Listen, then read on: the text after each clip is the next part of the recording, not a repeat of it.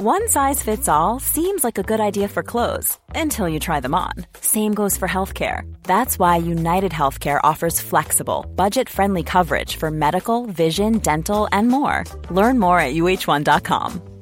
Ryan Reynolds here from Mint Mobile. With the price of just about everything going up during inflation, we thought we'd bring our prices down. So to help us, we brought in a reverse auctioneer, which is apparently a thing.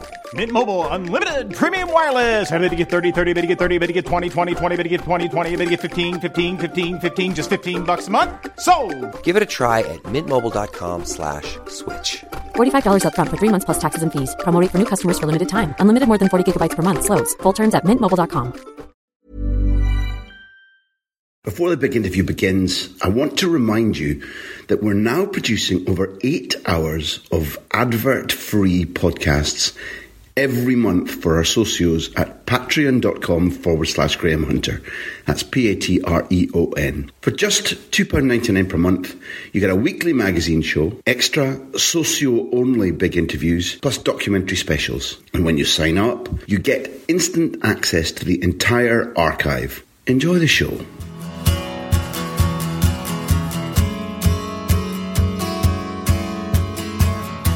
Hello football fans, welcome to another big interview. This time it's with the wonderful Terry Gibson. I know Terry well and I'd consider him a friend. Also, he is, without doubt, one of the best analytical eyes on televised football anywhere in Britain. You listen to him talking about La Liga in his co-commentaries and you will learn he's consistently articulate, bright-eyed and worth listening to.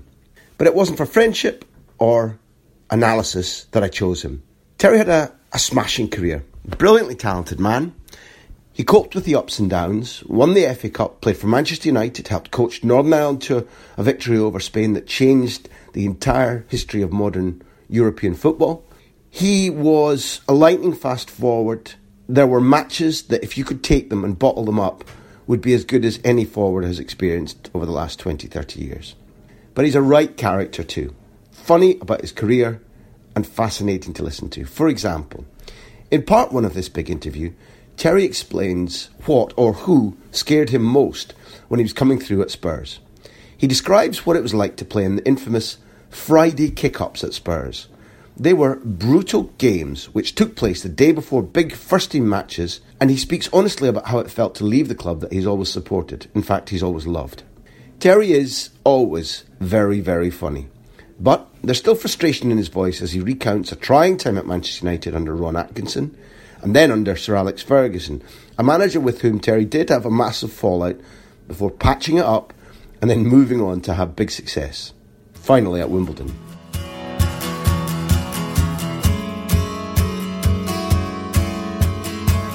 Terry, you're extremely excited right now, and it's not simply because we're sharing a table again after so long apart at Sky and covering La Liga. You're excited because you're a Spurs man, through and through and through, am I right? Yes, very much so. And therefore, times right now look kind of sweet. Yeah, and it's kind of weird, you know. I've kind of reflected back over my life as a Spurs fan because I grew up as a Spurs fan. My dad was a Spurs fan, my uncles, my cousins. That's who I went to watch Spurs with on a regular basis, and we used to carry a milk crate into the ground to stand. All the kids had a milk crate that they could put at the front of the terraces. So everybody passed the kids through. There was always milk crates. So I used to be right near the trainer's bench with the old West Stand. So you could see who was in the trainer's bench. So you could see over the wall? Exactly, or? yeah. So, this is terracing. For those who don't remember terracing. Pay on the day, queue up, went to games where you couldn't get in because it was sold out. Sold out sign was up. What would you do if you turned up as a youngster and you couldn't get in? Would you sit and wait for the roar outside? Or, yeah. Because you couldn't go and watch it on Sky in them days. No, and there was a big gate outside White Hart Lane on the main entrance, so it led to that it stopped you getting to the terraces. So it would take quite a while before you realised that the queue wasn't moving anymore, and then the sold out sign went up and everyone jeered and off they went. So you're talking about 50 odd, 60,000 in White Hart Lane, which before it was knocked down was down to 30 odd. So it was great. But I grew up idolising Spurs players. I was kind of forced into Jimmy Greaves because it was just a bit before. When I started watching it was rather Chivers than and seeing Gilzean. you were taught about him. Yeah, and when I say forced, I was encouraged by my dad. Yeah. That was the player that he wanted me to be like, because he was quite small, and I was even at a young age it was clear I wasn't going to be a 6-footer. But my recollection is watching Chivers, Gilzine, Alan Murray, Phil Beale, people like that. Cyril Knowles? Cyril, yeah. Nice one, Cyril. Yeah, brilliant, yeah. Pat Jennings in goal, of course. So I grew up idolising Spurs and then getting the opportunity to go to Spurs and then getting what I believed at the time discarded by Spurs. For the rest of my football career, probably I've spent the entire length of it trying to prove Spurs wrong, when really there was no need. It was just I was young and fired up, a bit of fire in my belly that, I wanted to stay longer. That didn't happen. So for the rest of your career, you sort of fired up against Spurs every time you played them. And then it was kind of nice to go back to being a fan again after all that. When you're playing against the team you support, you do lose that element of supporting that club. Even when I was playing for Coventry, that was my first club when I left Spurs. A week later, we were playing at White Hart Lane. I was so fired up, it was ridiculous. And I remember Steve Perriman talking about it years later about I was like Did you leave a couple on him? Not on Stevie, I wouldn't, no. But I was fired up. And that went on for a long period of my career, so you kind of lose that love, which was sad, but you can't have it. If you're a professional and you're playing against them, you're competing against them, and you know, particularly for one or two of the clubs I played for, which were deemed to be smaller, so like Coventry and Wimbledon, when you go and play White Hart Lane, it's one of the bigger games of the season, and you're the underdog, and you've got to be fired up. So, and Wimbledon and Tottenham had a weird relationship. So it was kind of nice when I stopped playing to then pick up my love of Spurs again. Which right now must be reaching a peak, because we're not going to stop at the modern Spurs for very long.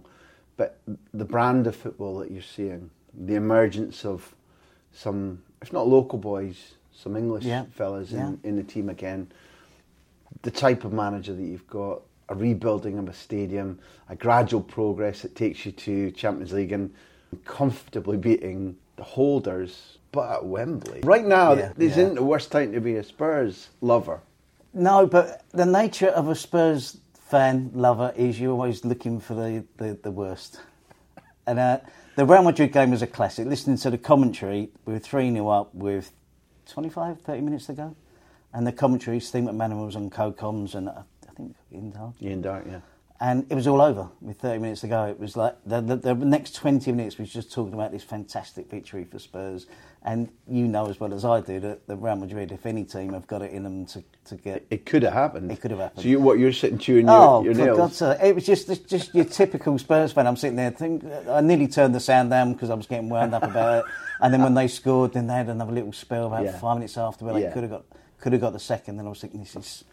But thankfully, Spurs held on. Every silver lining has a cloud, is what you're saying. Yes, that's just the nature of a Spurs fan. I always thought Man City supporters used to be the same. Oh well, yeah, but they're not now. They've earned it. They've earned it a little bit. They've had their years. So it's nice to be supporting a club who I believe have done things in their own way, in the right way. And so let me give you a proposition, because everybody talks about, I don't know, Harry Kane and Pochettino and. They might even mention Dele Alli, White Hart Lane's being rebuilt. If you've got any common sense, you know that Levy's a guy who's done things pretty remarkably in terms of the capacity of the crowd and therefore the revenue generation. So, very few people outside the game talk about the training ground. And what we know from every foreign journalist or player that's ever visited there, from the players I know who work there, even from Daniel Levy's partner, who's macrobiotic, and he grows their vegetables at the training ground. Now that's a mark of class, I think. Just like when I used to be. I was going to say, Terry, let me take you back to 78, 79. Try and paint a picture. Where did Spurs train when you broke through? Well, they had 16? one of the best training grounds in the country. Aha. Even at that time. It's only 3 pitches. There was no gymnasium. They had one main pitch which had a little stand. It was at Cheshunt, a place called Cheshunt. You played against other youth teams in their training grounds and nothing compared to Cheshunt. But it was literally 3 pitches, one nice pitch, and a pavilion, what you would say a cricket pavilion with small change rooms in. So it was one of the better ones. Where then was this mythical indoor sort of hall where that was at there were White Hart markings Lane. on the White Hart Lane? At White Hart Lane. So we trained.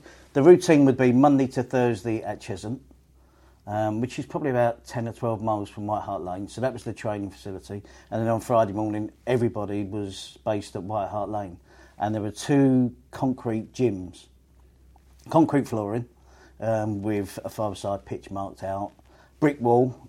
Ceilings were really high, so you could whack the ball. There was you didn't have to go. It wasn't one of those where no overhead height, which sometimes was the rule in the games, but it was full on. And everybody, so you'd have the youth team, which, looking back now, the numbers wise, before my year where I became an apprentice, they had 3 apprentices. So my last year at school, I became the unofficial 4th apprentice. We used to go there school holidays, help out with the jobs. And that particular year, because there was only 3 apprentices, us 4 or 5 other schoolboys in our last year at school were a godsend to them, because it meant they got the gym clean quicker, the kit picked up quicker, all the jobs they had to do. Boots, showers, yep, everything. So terraces, sweeping the terraces. No, it wasn't. It wasn't that case. No, we didn't have to do that. We had to do it when it was snowing and stuff. Clear the snow from the terraces, clear the snow from the pitch and stuff like that. But not in general. There was a ground staff that did that. So it was a godsend for them to have the schoolboys in the school holidays to go in and train. So the last year of my schooling, I kind of got used to that, and I never hardly went to school. So I became an unpaid, unofficial 4th apprentice.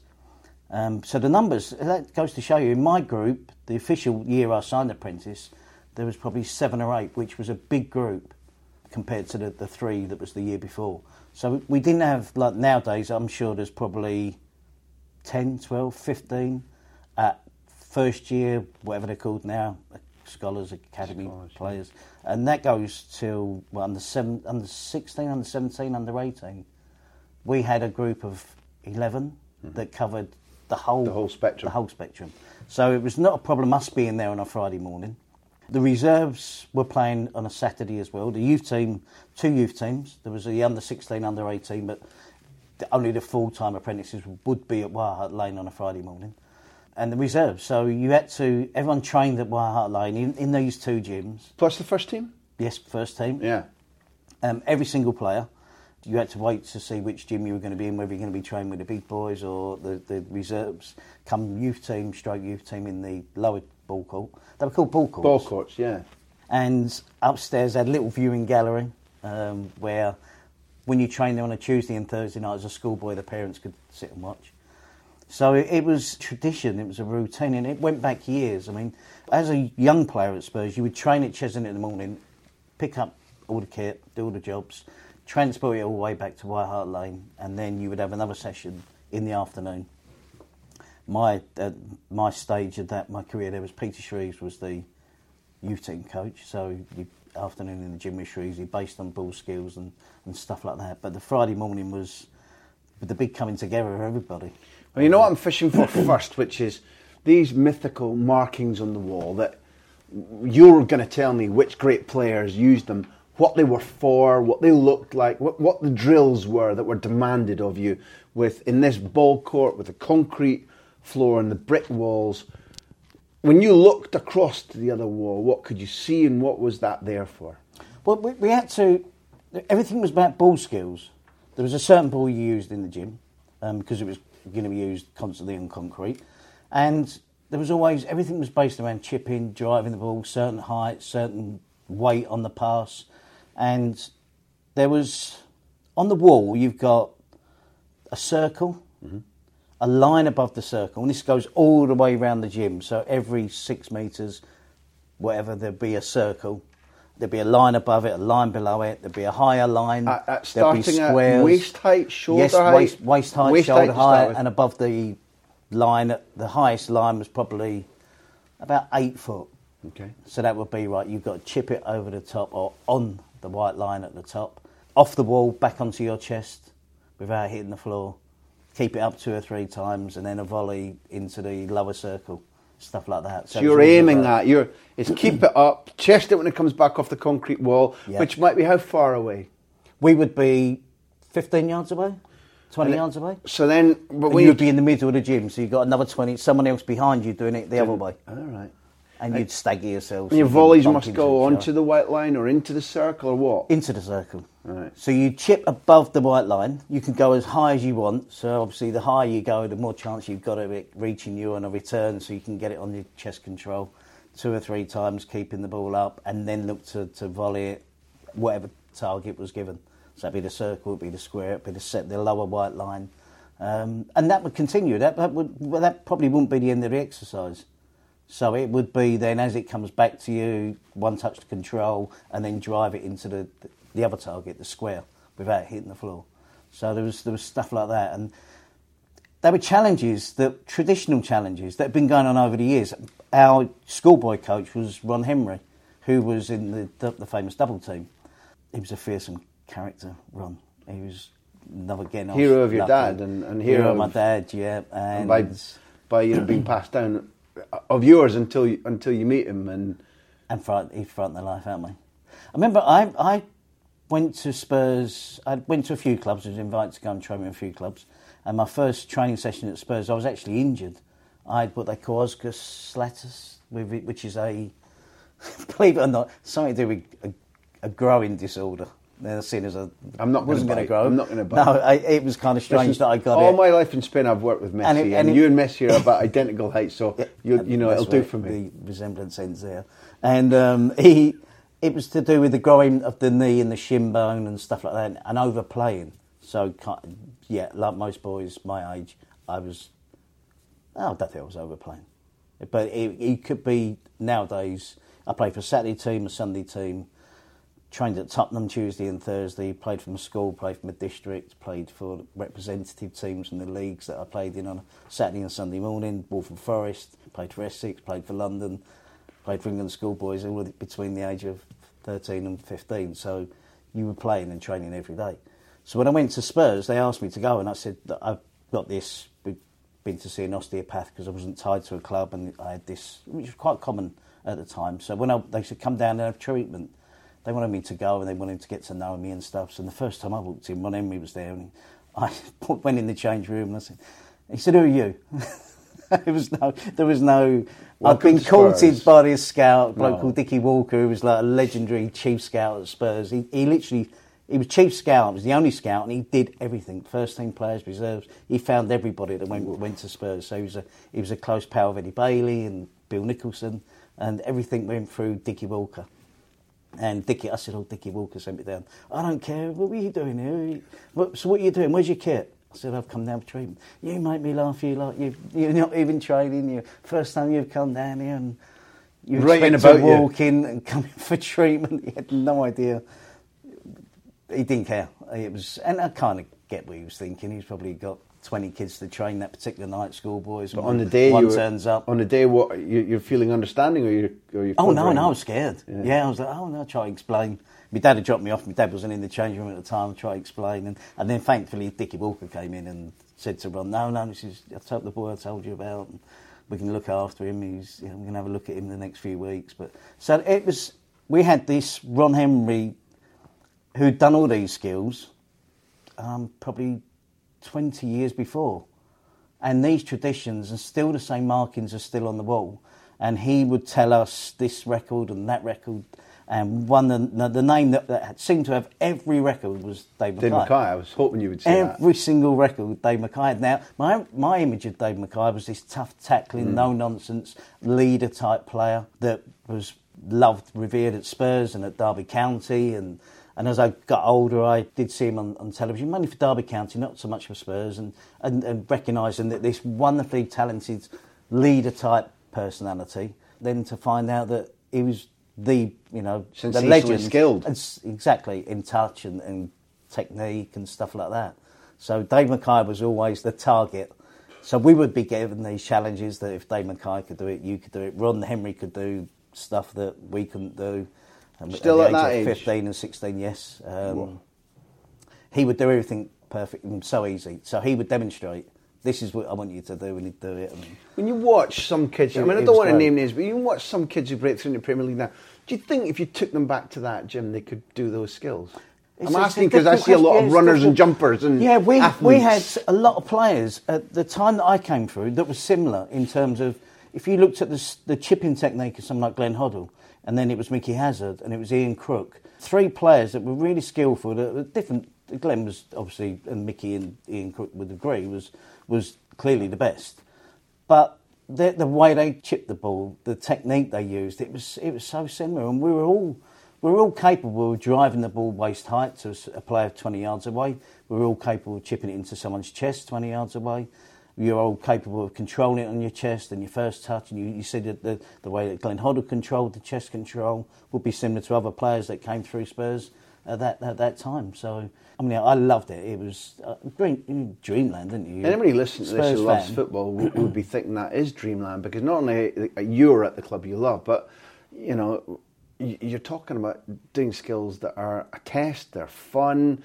You're setting yourself against the guy who's next to you, who's to your right, who's behind you, and you're that competitive urge that when you're a kid, you try and kick the ball off a lamppost or a tree, or put it through somebody's window and pretend it was a mistake. And you're doing that for a living. And we did it. So we would train in the morning at Cheshunt. So we'd get to White Hart Lane first, load all the kit up on the minibus. We had 3 or 4 players each who were responsible for getting their kit ready, cleaning their boots, rolling their kit up in a towel. Who were yours? I was really lucky. Go on. Well, I signed officially apprentice in the summer of 79. So July, August. Aged 16 or 15? I was 16. 16, yeah. And I was professional by December. I played in the first team in 3 months. So I didn't have a long apprenticeship. But I did the jobs for another 2 years, unofficially. Voluntary? Or was it expected just to keep your feet in the ground? I wouldn't have dared to have not done them. So instead of 16 quid a week, I was getting 80 quid a week. But still polishing boots and washing strips. Yeah. So you'd get to White Hart Lane early in the morning, fight over the kit, literally, because there was ankle socks and long socks, and the players had preferences, and if you didn't get the right socks, then you got a bollocking when you got to the other end. You'd go forward to taking the ankle socks out of someone else's and putting them in. So it was good fun. So that would probably be about 8 o'clock up past 8. Then we go to Cheshunt on the minibus, train there, do all the same jobs afterwards, collect all the stuff up, back on the minibus, back to White Hart Lane, bit of lunch in a cafe around the corner to. We'll come to Tony's cafe in a minute. And we had an allowance. Probably I think it was 80 pence a day allowance for your dinner, and it coped. It did the job. Actually, yeah. Ham, egg and chips, stuff like that. Train in the gym. Then we'd have other jobs to do, and then you'd find us back in the gym. There. So this is probably 5 o'clock, where we'd finished. You're in your civvies because you've changed, showered, done your jobs, and then back up there, and some of the older pros. So above my age group was people like Mark Falco, Gary Brook. They would be waiting, hanging around for us to go back in the gym. Then we would literally get thrown out, and all the time we were doing these. We wasn't just messing around. Doing the skills. It was hitting the crossbar, hitting the white line, chest control, and it was just a question of all the time being driven on by wanting to achieve what others had achieved and not be embarrassed, because there was an element of fear. If Ron Henry told you to do this particular skill, he would look over you and watch, and the pressure at 14 and 15 and 16 or whatever, if you couldn't do it... Hugely embarrassing, was. And then when you train him with the pros, they would pair you up. So you wouldn't pick your own pairs, and then suddenly you find yourself chipping a ball to Glenn Hoddle, and he doesn't want a chip that doesn't go on his chest. So you've got to be... Ball's got to come right there. It's got to be where he wants it, yeah.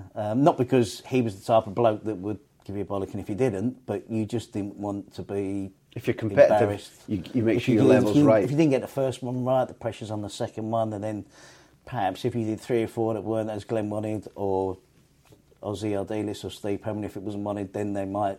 You'd be moved on at very least. Yeah, they'd let you know. Body language, they wouldn't come across and rant and rave in your face, but it was a lovely environment to be brought up. You've set this up beautifully, the old storyteller you.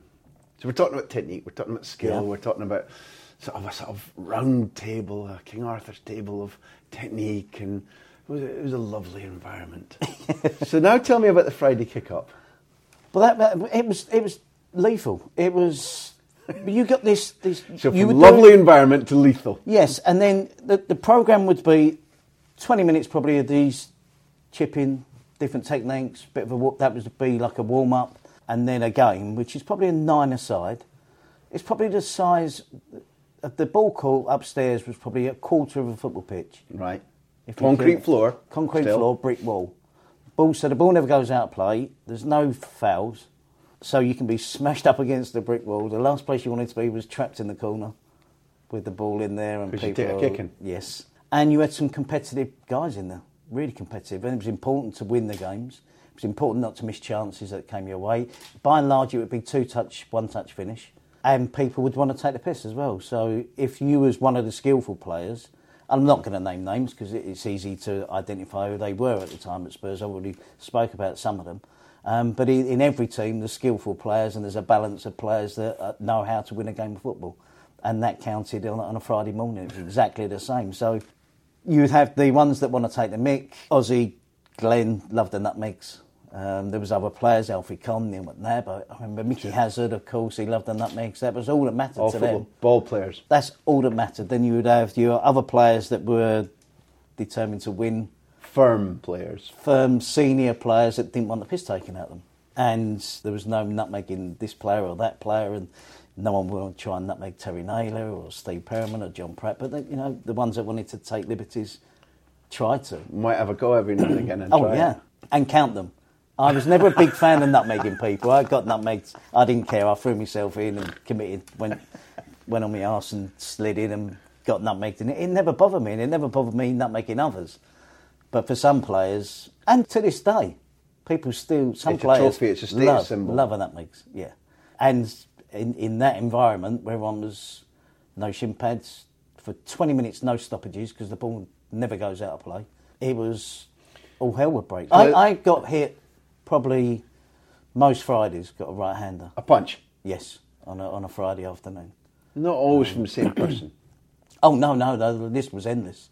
And I deserved it. I mean, I was...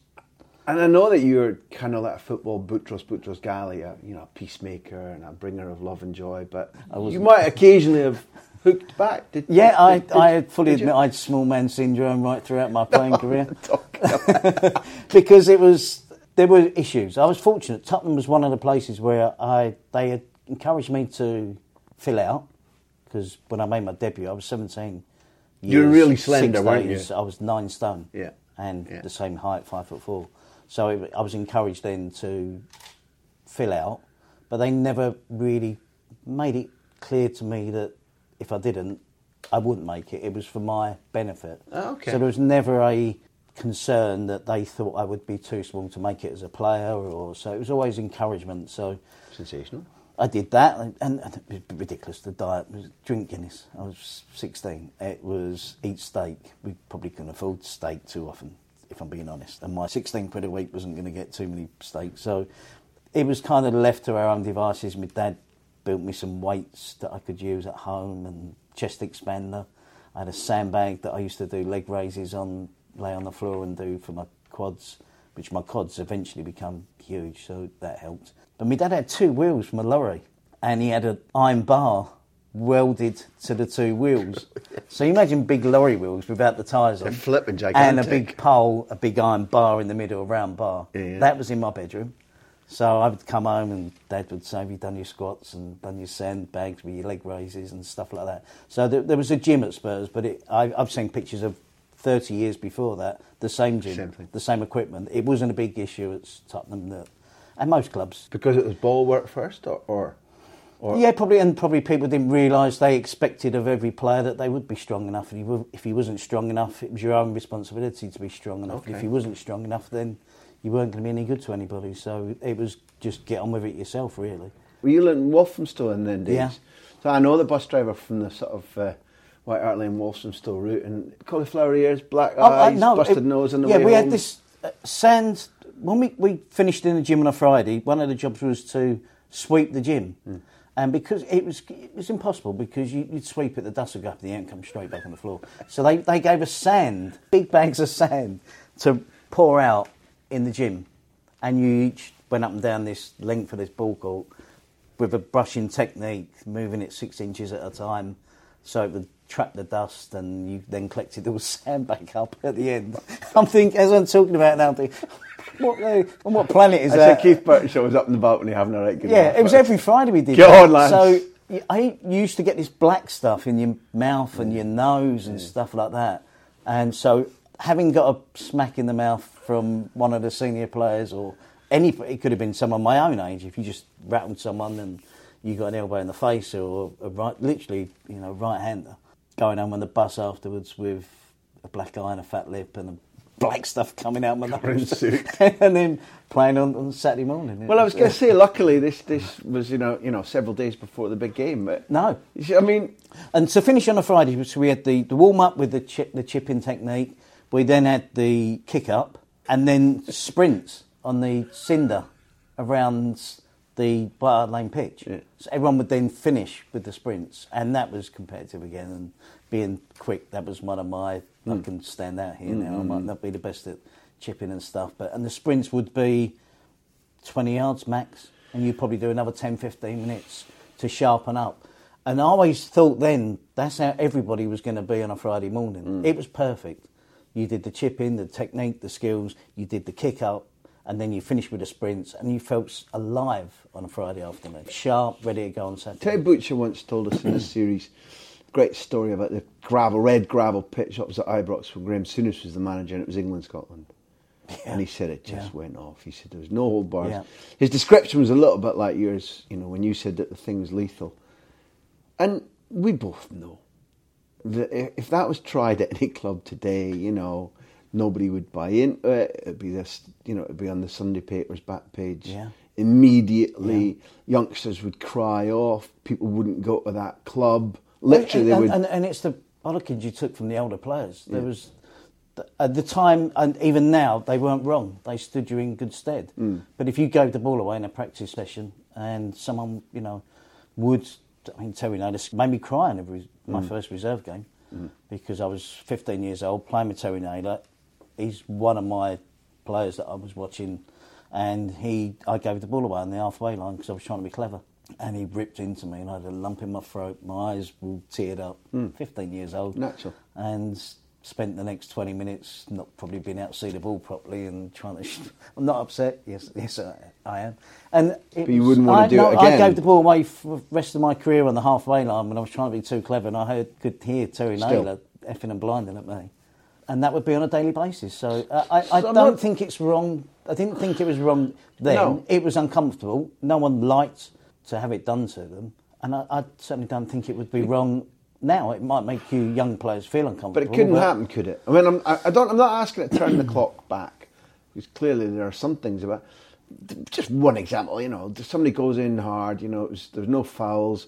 The next game is Arsenal. It's 24 hours away. Somebody's leg gets broken, or their ankle gets turned, and it's because there was a Friday kick up. In the modern game, nobody would accept that. No, they wouldn't. No, it's more question than statement. Joe, I can't recollect that actually happening in the end, where someone got injured on the Friday kick-up and missed the game on the Saturday.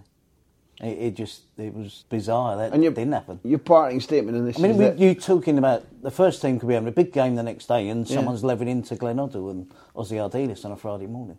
Could Ozzy or Glenn handle it? Glenn could handle it with the skill, and Ozzy could look after himself physically as well. He knew self-preservation, Ozzy.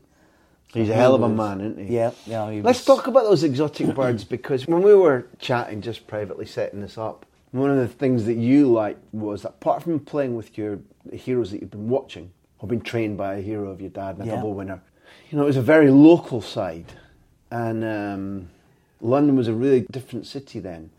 A bit more wide, a bit less homogenised and corporate, and definitely. You had to know your way around. But also, kind of everybody knew each other. And you said that even when Mickey Hazard came down from, Sunderland, it was like, whoa, who's this strange creature? Yeah, and it must have been tough for him as well. For him.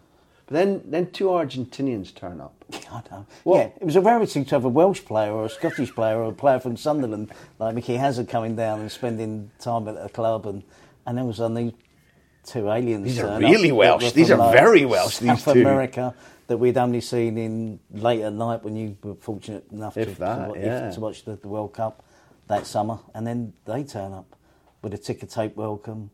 And it was interesting actually because they've not long been relegated before that. And there was a big turnaround at the club, and Keith Birkinshaw became the manager. And Keith really did change clubs, and people didn't probably give him credit at that time, because it took a while for everything to materialise and the end results. And one of those was the youth team, the schoolboys, hence the reason the year before me there was only 3 apprentices. In my year there was 8, and that's got up to scratch again. Keith would be on the team bus, the coach, on a Sunday morning, travelling with us as 14 and 15-year-olds, going off to play at Colchester or whatever club we were playing with. It was long journeys were Colchester, that's why I picked them out, Southend.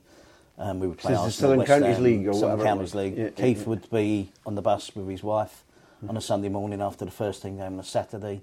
He got to know the parents, he got to know all of us, and took a real interest. So that was the first sort of thing he did. And then, of course, the club got back in the top division, and then Keith had the vision that no one else had at the time. I'm sure Ozzy in particular was offered to other clubs, but Keith was the one that had the guts to go ahead with it. And then, of course, the ridiculous story that Ozzy said, "Would you be interested in my mate?" And that was Ricky. It's as simple as that, Simple wasn't as that, yeah. Harry Haslam, the ex-Sheffield United manager, had contacts in Sabella. Because Alex Sabella had joined, hadn't he? Yeah, there was that sort of connection somewhere, and the connection between Harry Haslam and Keith, maybe 1 or 2 other managers that didn't fancy the idea of Ozzy Ardiles, South American, coming in and playing in the English league. But Keith had that. It was something he suddenly thought straight away.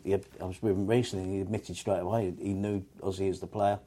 And thought it was a great idea. And then when Ozzy said, "Oh, but it was just literally as easy as that. Would you be interested in my mate?" I've got this fella who I know and he was who in the plays. World Cup. And the funny thing with Ricky is his main impact in that World Cup was kicking someone.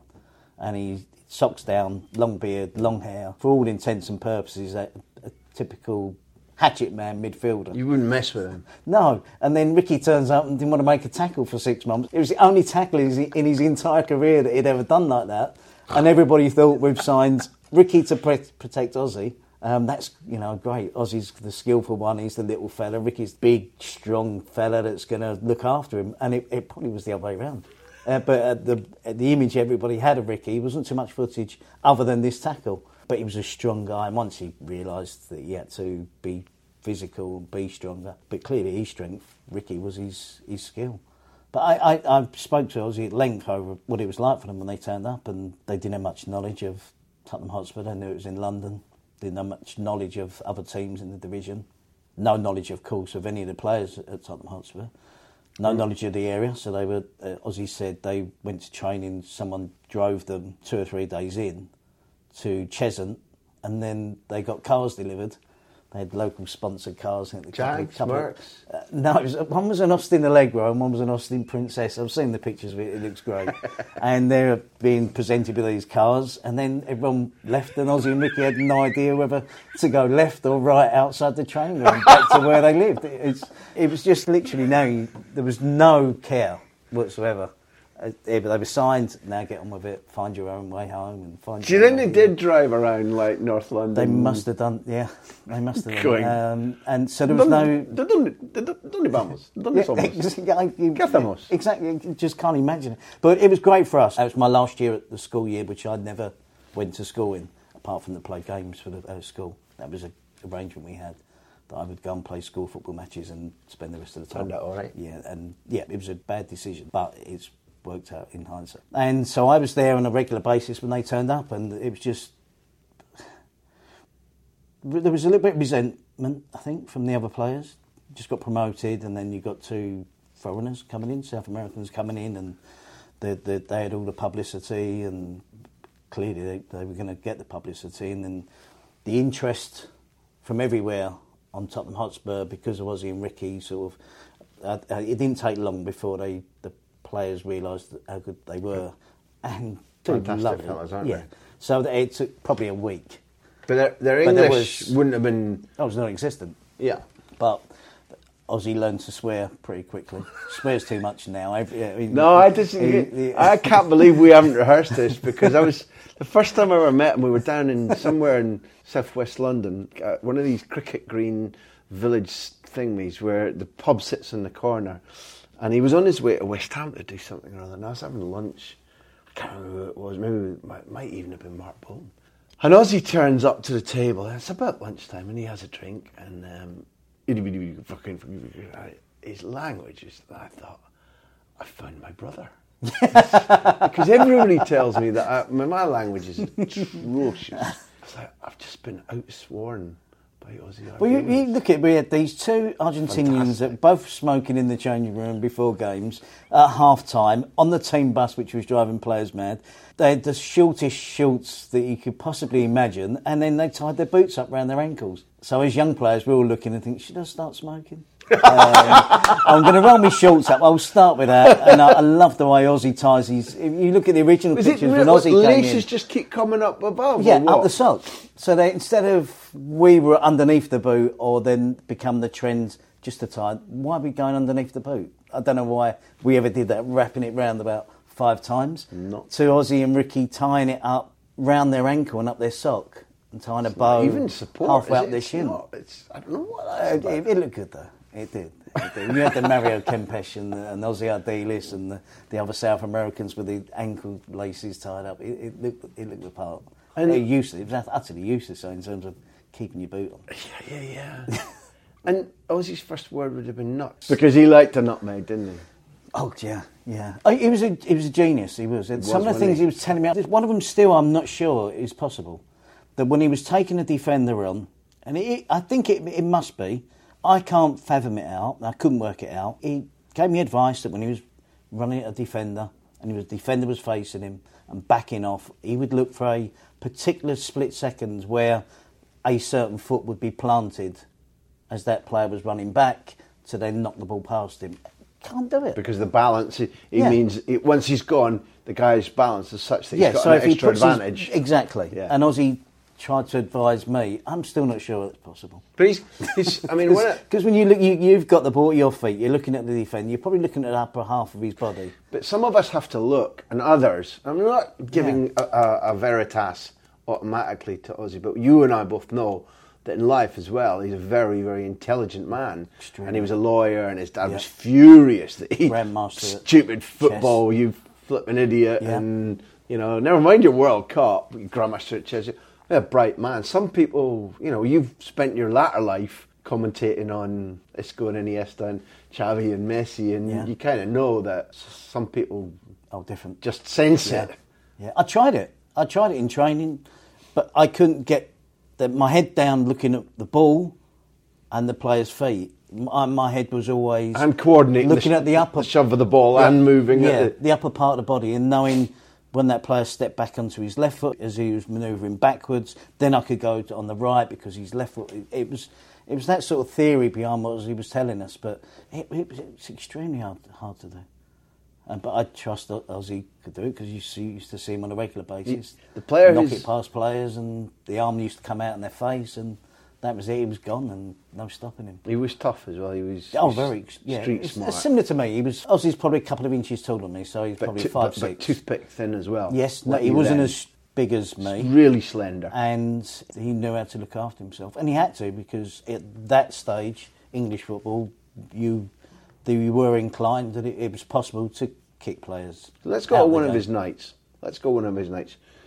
Where were you in, I suppose it was January 1980? Yes, it was, yeah. January 1980, FA Cup, third round replay. Old Trafford, 53,762 spectators. Do we have to describe what a replay is for your younger listeners? Yes, all right. Probably. And we used to have more than one. Does this mean you scored in the 1-1 draw? Was that 1-1 draw? No, it was 1-1 on the Saturday, and this would have been midweek. So 3 days later, we didn't have to wait 10 days. Had you played in the first game? Yep, my debut was 29th of December against Stoke. And then a calm affair. Yep. No kicking or fighting or scratching or shirts pulling. Mike Doyle. I got a reputation from day one. And then a part of that was I wanted to play in the next game, and I thought if I'd been picked to play in this one, there was 1 or 2 injury issues, but by and large the team weren't scoring, so I was given the go-ahead to have a crack. And I knew we had Manchester United the week later at White Hart Lane in the FA Cup, so that was my first target. Played well against Stoke, we won 1-0, then selected for the next game, which was Manchester United at White Hart Lane. It was an interesting experience because it was there was a little bit of fear in the game before the game.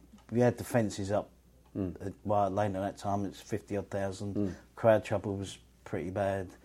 I'm 17 and a week. It was the norm, and when we talk about crowd trouble, we are talking about... This was more than the norm. Punches and fights and bottles and bricks, and it was the terraces, full old... Getting in amongst each other and taking an end and taking a side and all that stuff, you know. Anybody who's grown up with the Premier League only just has literally no idea what we're talking about. No. And the fences were to stop people getting on the pitch, because there was a period where it was all happening on the pitch as well, and then the fences came down. And this was North versus South. This was Manchester United Spurs. Yes. Neither of us is praising it up. A week after my 17th birthday, 5 months since leaving school, and the warm-up before the game, I'm knocking the ball around, Steve Perriman come across, and I think he knew, and he said, "Are you okay?" And I was like looking at the damage that was going on a few yards away from me behind the... Because people are battering each other pre-game. Yeah. So it was a big event, of course, but it wasn't.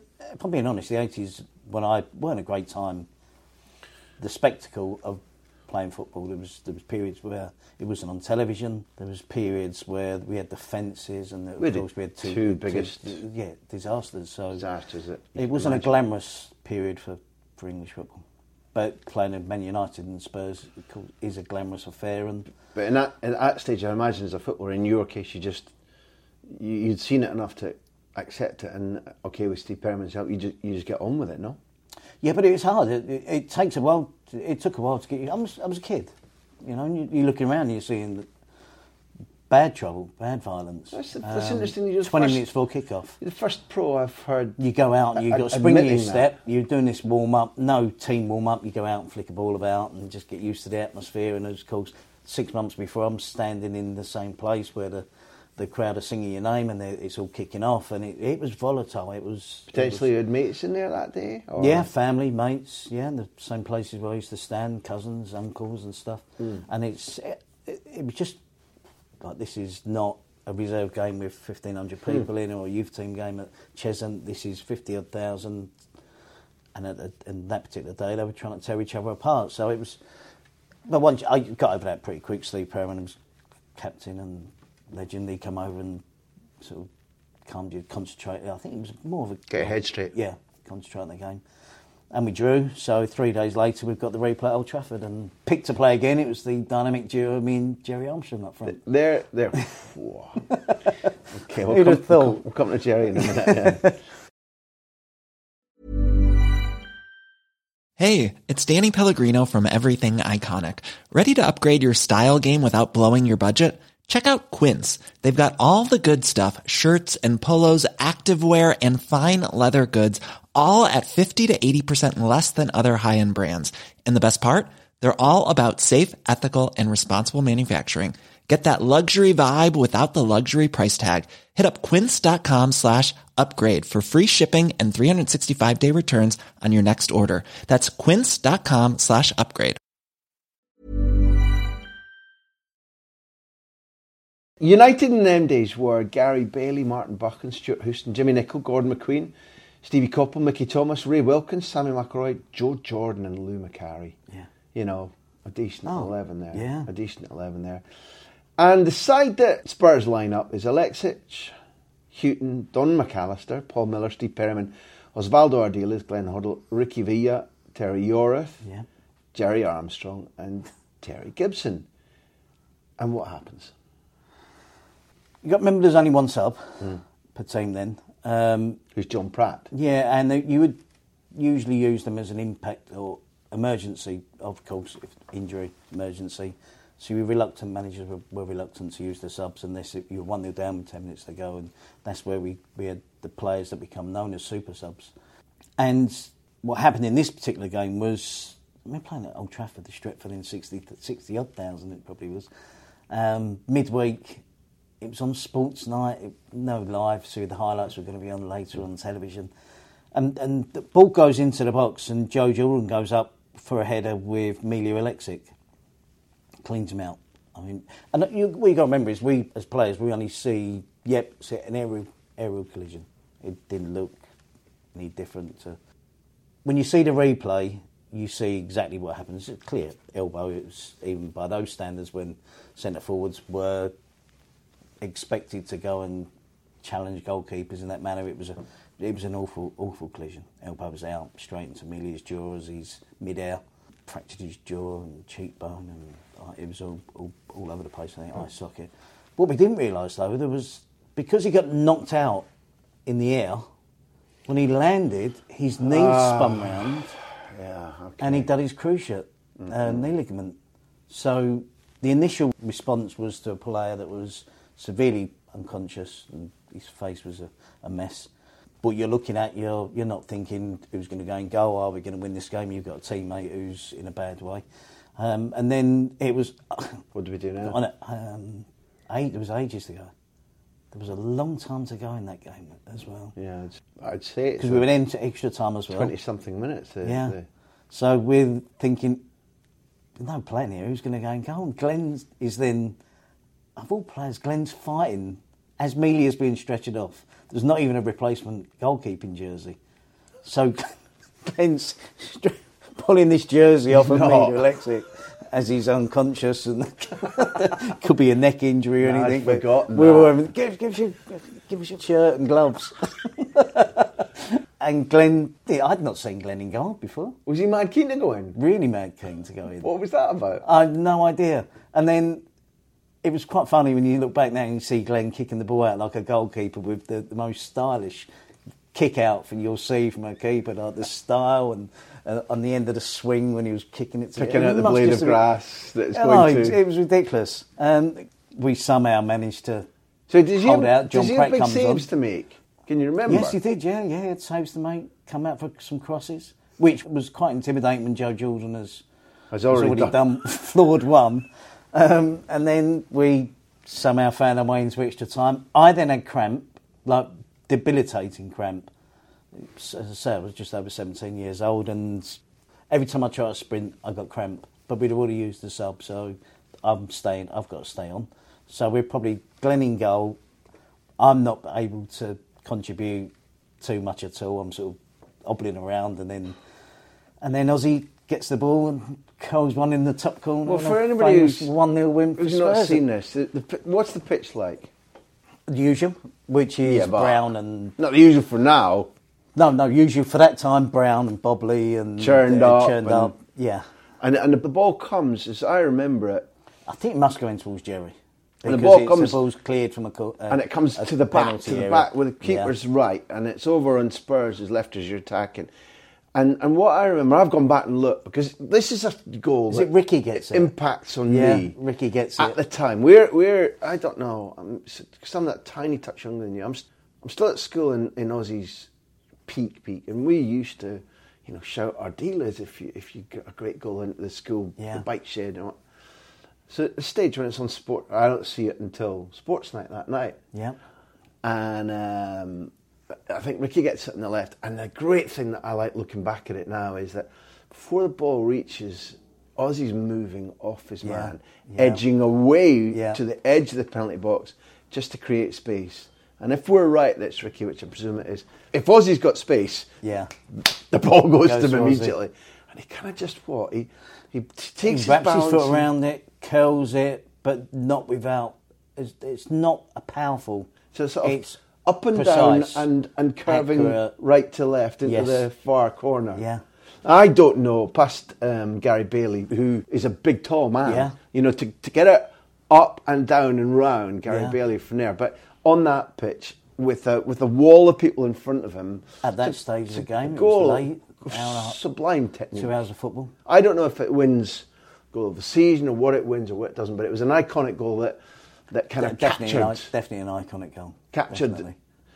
And then we go back to the hotel after that game because we were then playing City at the weekend. On the weekend? So we're staying up in Mottram Hall, it was for 3 or 4 days. Nice. And we had these supporters that followed the club around, wealthy supporters that wanted to join in with the party back at... So we've gone back to the hotel, we've now got dinner. It's not a party as such, we're shattered and the players are allowed to have a drink. Champagne, one of the fellas called Ricky Pross, who was a famous Tottenham supporter that followed the team around to wherever they went, pre-season tours, post-season tours, European games. Somehow he managed to get himself on the bus and the plane, and he became a friend of the directors and the manager and the players, and he treated the players to a night out, and he looked after them and stuff like that. He turned up, champagne for everybody, and champagne's getting passed around. So I'm a young boy, and a glass of champagne comes to my bit of the table. At that stage, I'd never drunk alcohol.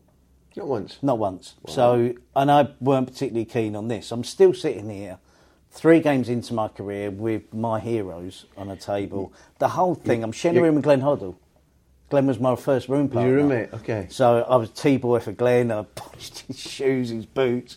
Does he snore?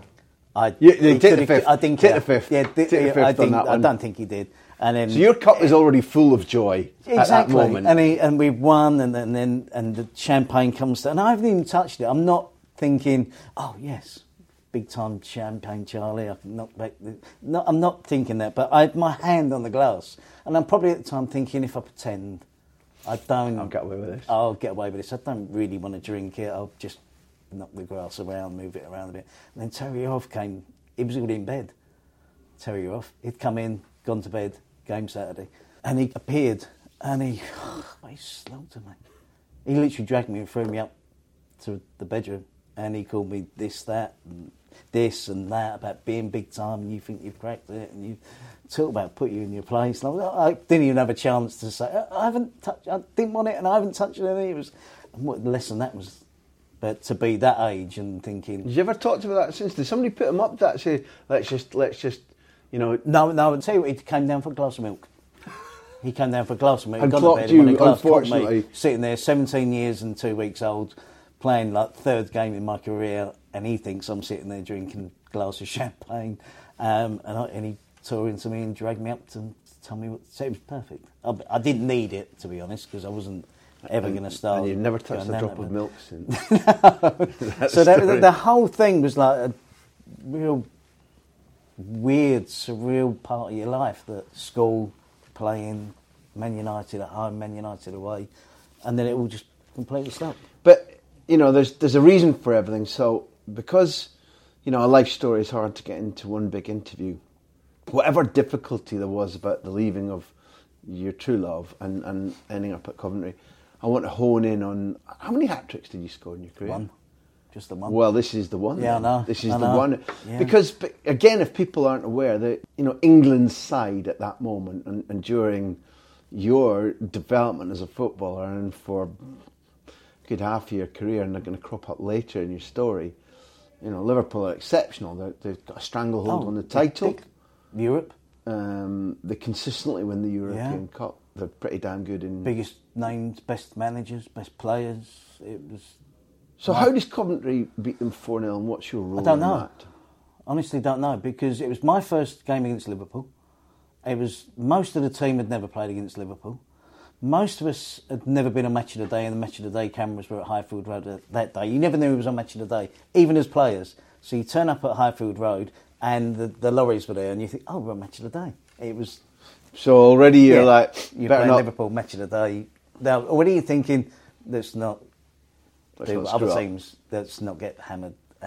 We had lower league players that have not played against Liverpool. We had Stuart Pearce, who just joined from Wealdstone, Mickey Ginn from Peterborough, Chura Peak from Lincoln, and Dave Bamber came from Blackpool. Myself, although I'd played those early games for Spurs, after that it was back to reserve football for a couple of years, and then a 20-game spell in the first team in my last year at Spurs. I hadn't been on Match of the Day that often either. I think I'd been on playing with Spurs, and then suddenly you're December, and we were flying as well. We were really winning games, scoring goals, bit of a surprise package, because half of these players no one had known too much about. I think we were about 6th or 7th in the league. We were expected to get relegated because we had Bobby Gould as a new manager in the top division, and all these new unheard of players that went on to have really good careers. And we were 3-0 up in about 20, 25 minutes. And I mean, can we describe what kind of Liverpool we're talking about? Who are we talking about, do you remember? Phil Neal would have been playing. Mm-hmm. Because this Hansen. This is a year where Dalglatian Rush. How far Sammy off Lee, this is Souness. the brilliant performance. It's not the era of the 5-0 against Nottingham Forest. This was December '83. So it's an era when the era of 5-0 Forest was when we beat them in the cup final. So we're talking about them. This team was better than that one. Won the European Cup in '81, and got to the final again, I suppose, in '83. So this is a group of players who have consistently been European Cup finalists or winners. Yeah. And so did they not turn up? Partly, but we blew them away. We were lucky in the fact that Rob Lowe made a couple of mistakes early on as well, and that led to goals. We took every chance that came our way. Backed by a full house at Highfield Road, it was kind of the perfect. They were below par. We were playing well, confident, and played really well. And the idea was to get at them early on to see if they fancied it. And do you remember they did. Do you remember your hat trick? Yeah, of course. Yeah. Go on. Yeah, the first one would have been Dave Bennett. I think went through on a 1-2, and it never came off, and it bobbled free in the 18-yard box, and I think I slid that. That was one of the goals, and I slid in and hooked it with a bit of a mishit that trundled past. Top yourself down here. There was a knockdown in the penalty area from probably Dave Bamber that I turned and swiveled and got a decent strike on. Again, probably Rob Alarm might have been doing better. I think Nicky Plattner had bundled one in over the line as well with not a shot that wasn't really powerful. And you then make this sound as if it was like, a combination of luck and... it was. Nicky got the first, didn't he? Because they were Grobbelaar Kennedy, Mark Lawrenson, Alan Hansen, Phil Neal, Steve Nicholl, Sammy Lee, Graham Souness, Ronnie Whelan, Ian Rush, Kenny Dalglish, manager Joe Fagan. You were Avramovic, Abramovich, who later Notts went on County. to do really well owning Chelsea. Different. Brian Roberts, Nicky Plattner, Trevor Peake. Who's the centre half? Yeah, I know. Yeah, Sam Allardyce. Big Sam. Yeah, Big Sam. Yeah. Stuart Pearce, Dave Bennett. He'd go on to have his day in the sun at the cup final, wouldn't he? Mickey Ginn, Jerry Daly. Yeah. What a footballer he was. Yes, Dave Bamber and Terence Gibson. Yeah. With Graham Withy on the bench. Yeah. It just stuck out to me as a moment that I wanted to pick on for you because after having felt ill-treated at Spurs and let go and unsure of Coventry in the background, having to move there, live there, buy a house, all that kind of stuff. I thought it was an underground system in Coventry. I thought it was I was looking for the Century Line and you do this, and you must have thought there's proof that I'm going to make it. I'm a top footballer. Yeah, I can't. When I left Spurs, I was annoyed. Hence what I was talking about earlier about my love for. I fell out of love with them because I played 20 games in the first team. When I played those first games as a 17-year-old, I got a 4-year contract. When my contract ended, and I didn't play in the first team for over 2 years after those initial 3 games, and that's Steve Archibald and Garth Cook signed. So I was 17, 18, 19. I'm not going to. And the way that they performed was... They were scoring goals, partnership, you were winning tournaments, and they were working with... They were a duo, weren't they? Exactly, they were brilliant. Yeah. But in my last year, I got back in and played 20-odd games and then was offered a 1-year contract with a 50 quid a week rise. And that was done through the post. And I just felt that I wasn't being treated accordingly for someone that had played the last 20 games of the First Division season that year. To open the post one morning and take it or leave it offer of 1 year and 50 quid a week rise. The Coventry experiment... I went to Country for 3 years, contract, less money. Less money, but playing.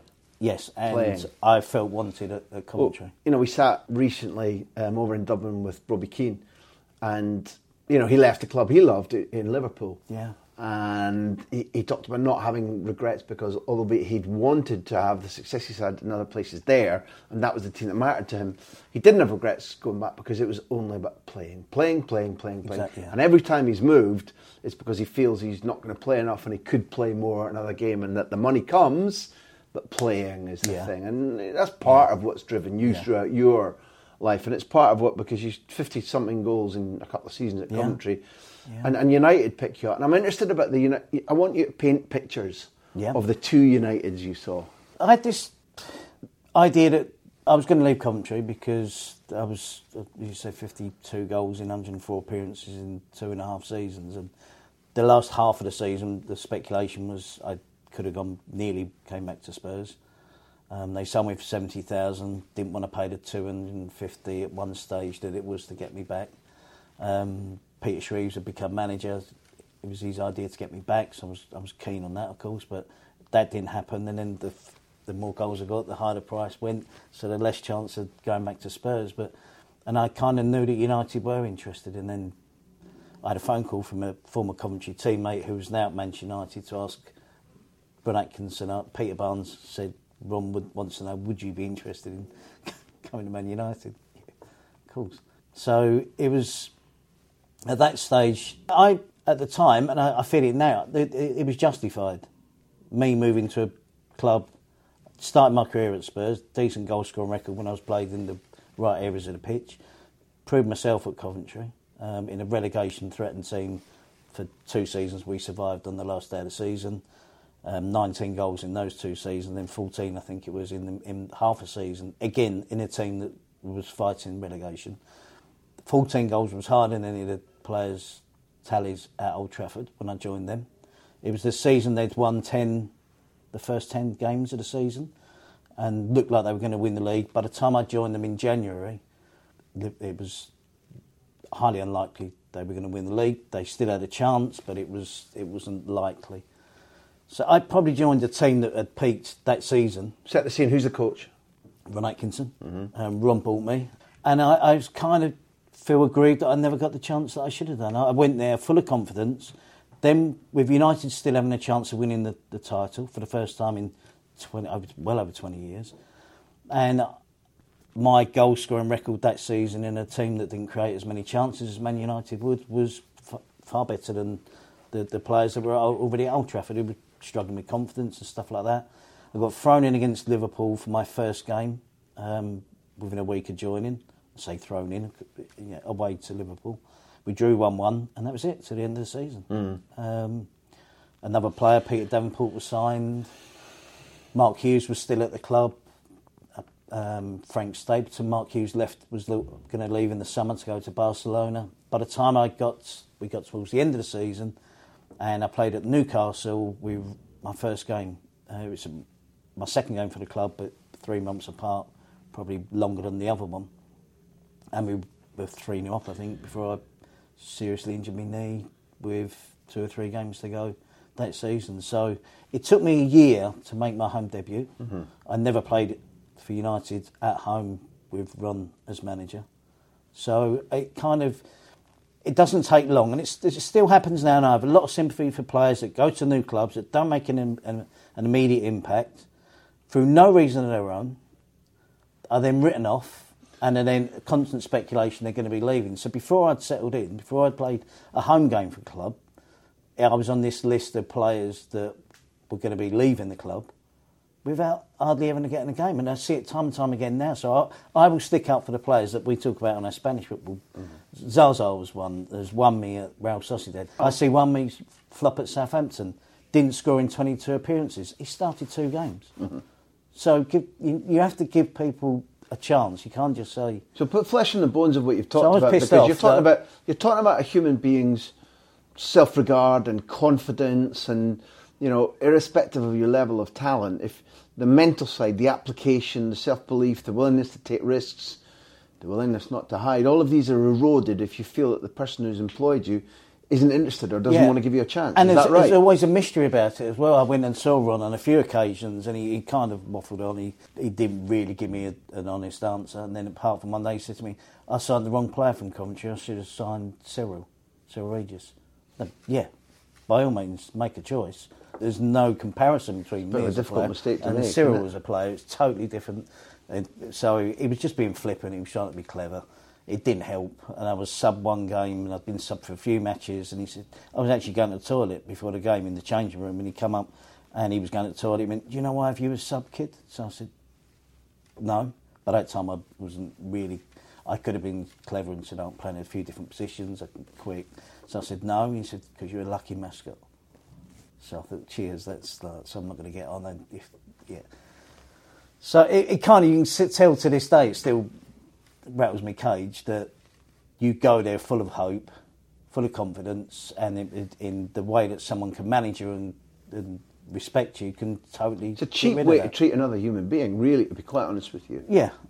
And there was no explanation for it. It was just weird how everything went so south so quickly without any obvious reason. Paint the picture of what the environment was like around you, though, because unfortunately, because you were either rehabbing or waiting for your chance, you were a pair of eyes. You were a witness to. Yeah, the rehabbing was ridiculous when you look back now. But I think it was about 3 games to go for the end of the season.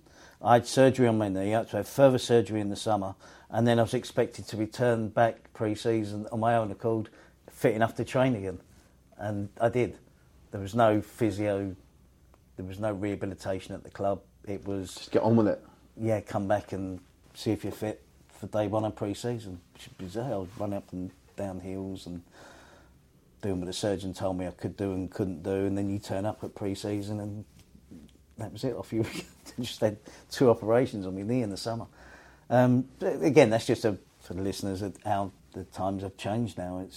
And then I went back pre-season, and the same thing continued. I got a game at Leicester. We were in the relegation position just before Ron got the sack. Manchester United. Right? Yes, and we hadn't won. I got another game at Leicester. So now my first 3 games have probably come about 6 or 7 months apart. They've all been away from home, and then we got a draw at Leicester. First points for a few games, or first point of the season, or something really weird like that. And then I was dropped again the following week, and we had Southampton at home. And they won 5-0. We won 5-0. But it was always going to be an easier game than the one the week before, the ones the week before that, where the confidence was going away. We get a good draw at Leicester, and then I'm thinking, I might get a game against Southampton, who were another team that were probably struggling at the time below us or something. And it 5-0, and I was back on the bench. But what was the regime like? What was the regime like? Because what's emerged now is that the new regime, which we'll talk about in a minute, came in and found slackness and decay and players who were drinking or players who were kind of allowed to do what they wanted to do. The Ron Atkinson, he strikes me as somebody who had his mind on greater things or on himself or whatever, but it wasn't the right regime at a big football club? Yeah, no. Or is that unfair? No, it's not. It's, as I said, I think that team peaked that season. You know, they won the first 10 games. They were flying. And then when I look back now, the players never were the same again afterwards. You know, the core of players that were going to have to be changed. It was slack. I mean, I'd been brought up at Spurs, then gone to Coventry, and the same principles were there in place. So it was unusual to see. And then when I went to Wimbledon, the same principles applied. It was only when I went to Manchester United and people could drift out and train when they wanted to. The manager could drift out and train when he wanted to. For instance, a perfect example would be travel down to London for a game with Coventry, or travel up north with Spurs and stay in a hotel overnight. There would be a set dinner time at 6 o'clock. There would be a menu that you could choose from. It would be soup or melon, chicken or steak. It was the same for both teams. When I went to United, my first trip down to London, we stayed in the Royal Lancaster Hotel. I'm sharing a room with Mickey Duxbury, and I've said to him, "What time's dinner?" He went, "What do you mean, what time's dinner?" I said, "Well, don't." He went, "No, just there's 4 or 5 different restaurants here, or we can order room service." So, strange. So we ended up, as you would, totally abused. We had a big strawberry gatto and a big strawberry milkshake and steak and Dover sole and lobster, and it was just with normally. I remember team unity, no structure. No structure, no community, team community. I remember Jerry Daly, going back to Jerry, ordering a prawn cocktail. The choice at Coventry was soup or melon, chicken or steak, and Jerry fancied a prawn cocktail. And Bobby Gould tore into him and called him a playboy. And Jerry had to pay for his own prawn cocktail. So now, because where did Jerry come from? United. Yeah, United. So it was like, use the phone, don't have to pay the bill. At Coventry, use phone home or phone wherever you want. So if we get to the hotel in London about 4 o'clock, and we're leaving at midday, 1 o'clock the next day, we don't see each other until that time. So you've had dinner, breakfast, everything's room service. The big trays coming into your room on a trolley with a big silver platter thing on top with your lobster and prawns under it. And then at the end of it, Mickey Duxbury empties the entire minibar into his bag. And Mickey's not even a drinker. And I said, what are you doing? He went, oh, this is for the lads, the drinkers, on the way home on the bus. So I said, well, no charge. Oh, no, of course not. So then, of course, on the way back, driving up north the following after the game with little miniatures from the mini bars. Into the... Yeah, that was that. So it was the Coventry and the Spurs thing was similar. So that was an example. That's a shock to the how system. different things are. That has to breed slackness. If there are no rules and you can kind of do what you want, no matter what kind of pro you are, subconsciously, it's a laid-back atmosphere. Defeat and victory must be more similar bedfellows than victory's routine and defeat is a disaster. No, if that atmosphere is and so it was slack... different. Clearly it was different because it wasn't like it at Spurs, it wasn't like it at Coventry, it was just like it. Now, whether it had always been like that on the run, I doubt it. I probably don't think it had, because he'd had success with a group of players that had grown with him, like Norman Whiteside and Paul McGrath, and probably the whole thing became a little bit too comfortable in terms of team selection, people fighting for a place. They didn't have to. There was a group that were Ron's friends as much as anything else. So it was different. You're not the first. In this series of podcasts, again, we had a lovely time with Charlie Nick, who explained why Arsenal in the Kenny Dalglish and Souness were saying to him, Liverpool's a place for you, Liverpool's a place for you.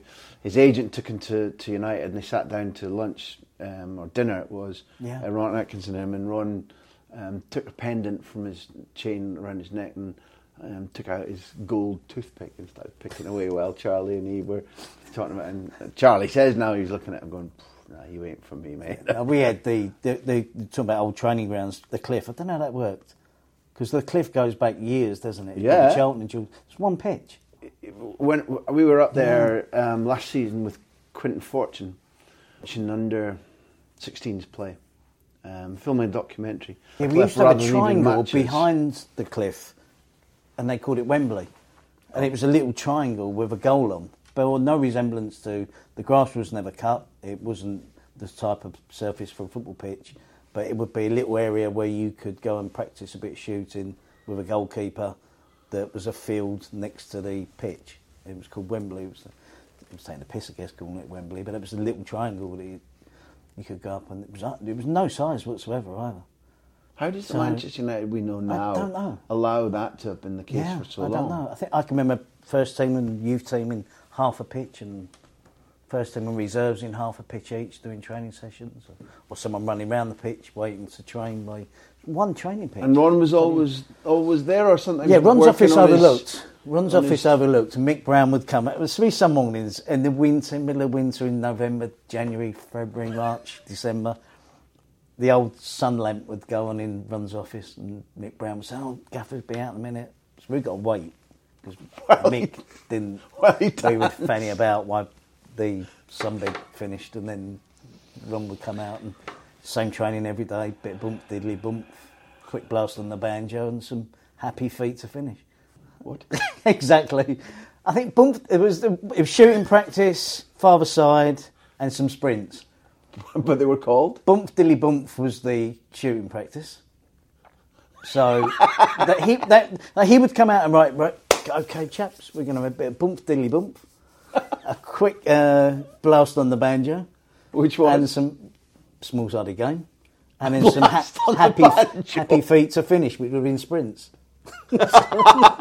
And that was day in, day out. Nothing to do with the game before. Nothing to do with the game that's coming up. It was literally a quick blast on the banjo, a quick bump, dilly bump, and some happy feet. It was every single day. Because no one knew who was playing, although they all knew who was playing. There was no organisation, there was no planning for the next game, there was no team shape, there was no tactics. It was just the same players knew that they were playing, unless... Because that wasn't affection, because you smiled for the first time, because you were not... Oh no, as a player you loved it. It was all you wanted to do. There was the three things you wanted to do: shooting practice, bit of a keep ball session or small-sided game, and some sprints. But it was not conducive to organisation and winning games of football. Not learning from the mistakes of the last game or what. So the new broom. Look, you're going to last, to the end of a season with Sir Alex Ferguson, Fergie then. Yeah. But One, who the hell was he when he was? I know. I grew up in Aberdeen. Yeah, He was everything to me and people. I knew who he was. I wasn't daft. I was a big fan of. But impact-wise, I can't imagine that people were going. No, well, hey, when he got it, Gordon Ferguson. Strachan said, "Oh, that's me, fuck them." Yeah. They and then Gordon told us that. They were he didn't tell us what happened, but he told us what to expect. And at the time, it wasn't a massive name. It wasn't a surprise. He'd been linked with a job. There was speculation that Rob was on borrowed time, so he was the name that kept coming up. We'd known about his success at Aberdeen. And any manager that walks in through the door, the first thing a player wants to do is a first impression and impress and hope he fancies you. Hence the reason Gordon said he knew it wasn't going to work. Obviously something had happened. And he was going to be out the door. Yeah. So it was... Yeah, I didn't really care. I was just glad of What did you notice? Someone. What did you notice? If you think straight about, away. No, straight. There was an instant. Tell me the things. Our first away trip was, actually, funny enough, a place where I ended up living, where I'd lived before in Epping, little post house hotel. We were playing West Ham. It was the sensible place to stay. It was near to Upton Park. It's not a great hotel. It's still not a great hotel. But Manchester United stayed there because it was convenient. And the first night, the away trip was super melon chicken and steak. It was, and there was a meeting time for dinner. Yeah. There was a meeting time, and you ate together. And a meeting for the next day. Yeah, we ate together, and everything was back to normal again. There was no empty. No, they were empty. Already, they were emptied. Yeah, they were emptied. So there wasn't even the. He's never been a fan of players drinking. Yeah, why? Never. Yeah, boy, it shouldn't be a surprise, should it? Training ground. What did you notice? Because my imagination tells me that you're there, aged 24-ish. Yes. Ish. Yeah. And going, right, the Evangel player's gone. Here's my chance. Well, the treatment room overlooked the pitch as well. So for 3 days of the week, half the first thing would be watching training through the window, and then turn up on Thursday and Friday and play Saturday. So that changed. That treatment room cleared out because of a new manager. And then we suddenly have the... Just pause there. What do you mean that, the room cleared out? What, he's a Lazarus? Or he touched them and they were healed? Or? Yeah. No. Explain. No, they knew they couldn't get away with what had been going on before. Because you could just go, I've got a twinge, I Yeah, need a rub, I better not train. X-ray was right down, a long road down, wasn't it? Getting an X-ray if you had a problem up until... So you could just swing the lead if you wanted to? Yeah. Particularly It happened at a lot of clubs I was at. Yeah. There was players that particularly if you're a senior player and you said, I'm not right, and you could take a quiet day off in the warmth. Yeah. That cleared out, so everybody was miraculously recovered and fit and raring to go, and then instead of ambling around waiting for the manager to come out or players to come out and train, it was from day one. He read the rule book. What were the rules? All the same rules that were at Spurs and Coventry. So it was just normal timekeeping procedure. Oh yeah, exactly. The basic requirements that were I thought were expected everywhere, and probably were. And so it was timekeeping. It was particularly with regard to training. You had to be out when he came out, so he didn't want to be coming out and where's so and so, where's so and so. Oh, he's just pulled up and he's up in the treatment room getting a strap in. It was 10:30. Might be 10 o'clock, 10:30, but it was 10:30. He was out at 20 past, and at 10:30 we were by the start. None of this. You must be there and be ready. Yes. So, and then he had the squares painted out. This gets me going because Michael Carrick sat down and gave a brilliant description of what you and I know about the power of the rondo in Spanish football, and how it's. Some of the beauty of what we see, never mind the successes, is attributable to the work they do in the rondos and the chase ball in the middle. For anybody who doesn't know, 1 or 2 in the middle, 6, 7, 8 round the circle and the ball moving and blah, blah, blah. And then Michael talked about boxes, but you're saying you were there when Alex Ferguson's first box arrived at the Cliff. What is it? What does it mean? What does it look like? It was convenient because if you had to be out 10 minutes before training started... Yeah. With no balls or nothing about, you wouldn't be that enthusiastic about standing out, would you? 20 past 10, You're kidding. waiting for the manager to come out with no balls out. Just standing around hands in pockets. Yeah, so all of a sudden these boxes appeared and bag of balls. And you were encouraged, without being told you had to do it. It was something to do before the manager came out that started off with, oh, what's this? And then to, in the future, becoming get in, get changed, get out, get in the squares. Just talk about as the box. two come out. Describe the box. It would probably be about 15 yards by 15 yards. Right. And they would be 4 or 5, 6 of them. Mm-hmm. So you would probably have 7 or 8 round the outside, and as people came out, they would then take the bib and go in the middle. You win the ball back, it's one touch on the outside, and then if you give the ball away, you go in the middle. And it killed 10, 15, 20 minutes. When the manager came out, if he liked what he was seeing, he'd let it go on for another 10 or 15 minutes. But it was literally something to occupy the players, as opposed to, why am I going to stand out there? He's not out there yet. To you, was it competitive or only a warm-up lark? Mixture, really. A mixture. No one wanted to be in the middle, so that makes it competitive. Mm-hmm. But it served its purpose. It was. I'd done it before at other clubs, but without the squares painted. Mm. So you would go out, there'd be a bag of balls and someone with a pig in the middle, that sort of thing. But it'd be a circle that you would form rather than a painted area where the ball wasn't allowed to go out the line and stuff like that. So, but it was worth having because we enjoyed doing it. I'd imagine you'd be good at the pressing at the pig in the middle. Being astute and quick and mobile, low centre of ground. I'd imagine you'd been good at that. Yeah, but you didn't ever want to be in the middle. you didn't want to be the one that... You'd argue about who should go in if someone gave the ball away or someone... It was that sort of thing. So it's a shot. It helps your skill. I've no doubt of its value. Yeah. There are loads of other things you can do in it amongst it as well, with another attacking player in the middle. Yeah. So there's different variations of it, but that was an indication from him at that time that this is how we're going to go, this is how it's going to work in the future. You're more than welcome. You didn't have to use it, but it by and large, players do enjoy, not having that pressure of the manager telling you what to do, kicking the ball about and having a knockabout before the real stuff started. So it got you out there earlier and earlier because... It's an early sign of a culture changing. And it's a box that has lasted from that day to this and accounts for some of the passing and the pinging of the ball, first-time control that you've seen. It's unsupervised as well, so it was almost like street football again, where we didn't need referees and coaches when we were kids. You often didn't need goalposts, did you? You made your own. That was kind of how it was. This was the new thing. It's unsupervised. It doesn't need a referee. You referee it yourself. You organise who goes in the middle. Good for spirit, good for team unity. Yeah.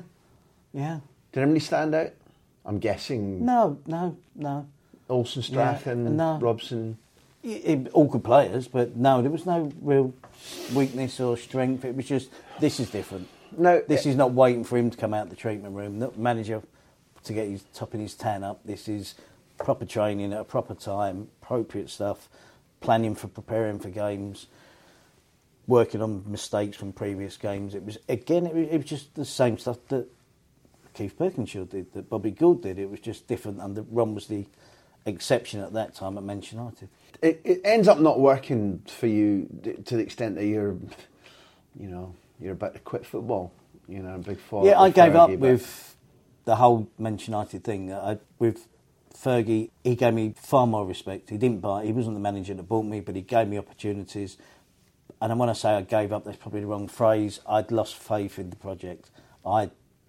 Pretty soon after Sir Alex Ferguson took over, I was constantly on this list of players that he wanted out, and that was a reflection on him. It was just made up list that carried on from when Ron was manager. That the whole speculation always at United was who they were going to buy, who they were going to sell, and it was kind of it destroyed your self-esteem to continue to see your name on a list with 10, 12, a lot of players, but the same names on it all the time. And I kind of made up my mind that at the end of the season it wasn't for me. Even though I had more playing opportunities and scored a goal against Arsenal at Old Trafford, which if I'm going to get the one goal against Arsenal at the Stretford, why not against the Gunners? It does, yes. So it but I have no complaints with how Sir Alex Ferguson treated me in his time, but it was a lost cause. I was a lost cause. The whole Manchester United thing for me was a lost cause, and I needed to get away. We fell out big time at the end. You lost it completely for 24 hours. We had a game at Chesterfield for the reserves pre-season. I'd already sold my house. I was living in a hotel. I'd made up my mind I was leaving. I wanted to go, same as we talked about earlier, and play regular again. I didn't want to fanny about playing. I hated reserve football. There's no meaning to it. There was no purpose to it. No one was interested. No one criticised you. No one gave you any credit. No one cared about your results. So, and I wanted to play. I was aware that it was a short career. And every single game I was going to play, I wanted it to mean something. And I'd had too long of that at United, in and out, and get an opportunity here and there. And we had a reserve game at Chesterfield, so my mind's all over the place. Wife and daughter have moved back down to London, waiting for me to get a move somewhere. And this game at Chesterfield, we actually playing their first team. So it's Chesterfield first team, it's Manchester United reserves, young team. I think me and John Seaverbeck were the only two sort of senior players. Mm-hmm. And we got there late, stuck in traffic, literally 10, 15 minutes before kick-off. It's a full house at Saltergate, their stadium. 12,000, 15,000 people because it's rocking, ready to turn over United. We were, I can't remember exactly, it was a 5-4 or a 4-3, but whatever it was, we were losing 3-0 or 4-0 after about half an hour. And we overturned it. And came back and won. Not bad. So at half-time, we've had this horrendous journey. We got there late, straight onto the pitch, young team, first team opposition, men, senior players. And we came back second half and warmed up. We'd warmed up from the journey, got our legs going and ended up winning. And Fergie was there.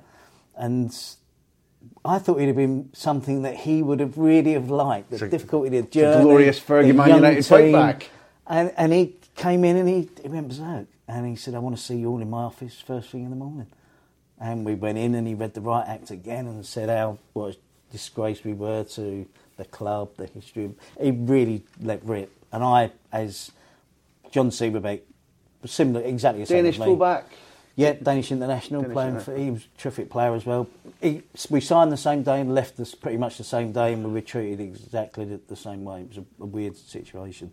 And John didn't say anything. And I stood up and said my point and said that I thought the younger players deserved credit, that, explained for the how fight we got back. there late, blah, blah, blah. Yeah. And we went out at hammer and tongs and I told him he could shove his football up his arse and stormed out, slammed the door in front of all the other players and said that was it, I was jacking it in. And then I went outside and people in the office and change rooms had heard the row.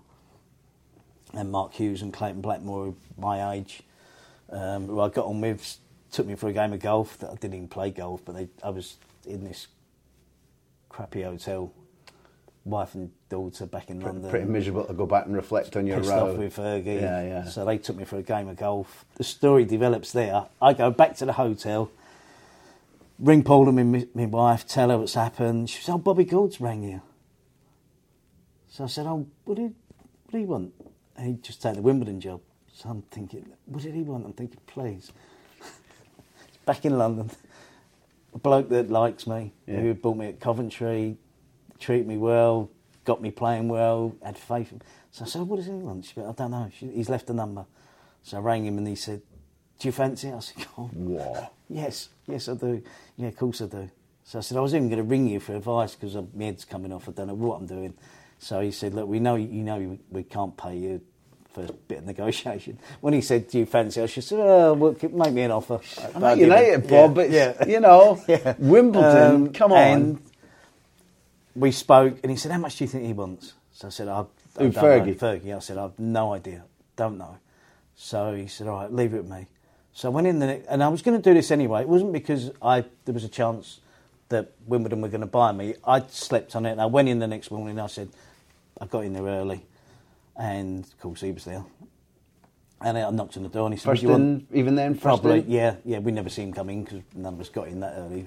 And he said, what do you want? So I said, I'm coming to apologise. I was out of order. But I still stand by what I say.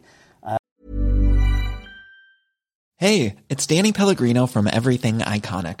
Ready to upgrade your style game without blowing your budget? Check out Quince. They've got all the good stuff, shirts and polos, activewear, and fine leather goods, all at 50 to 80% less than other high-end brands.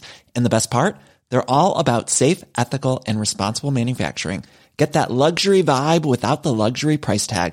Hit up quince.com/upgrade for free shipping and 365-day returns on your next order. That's quince.com/upgrade.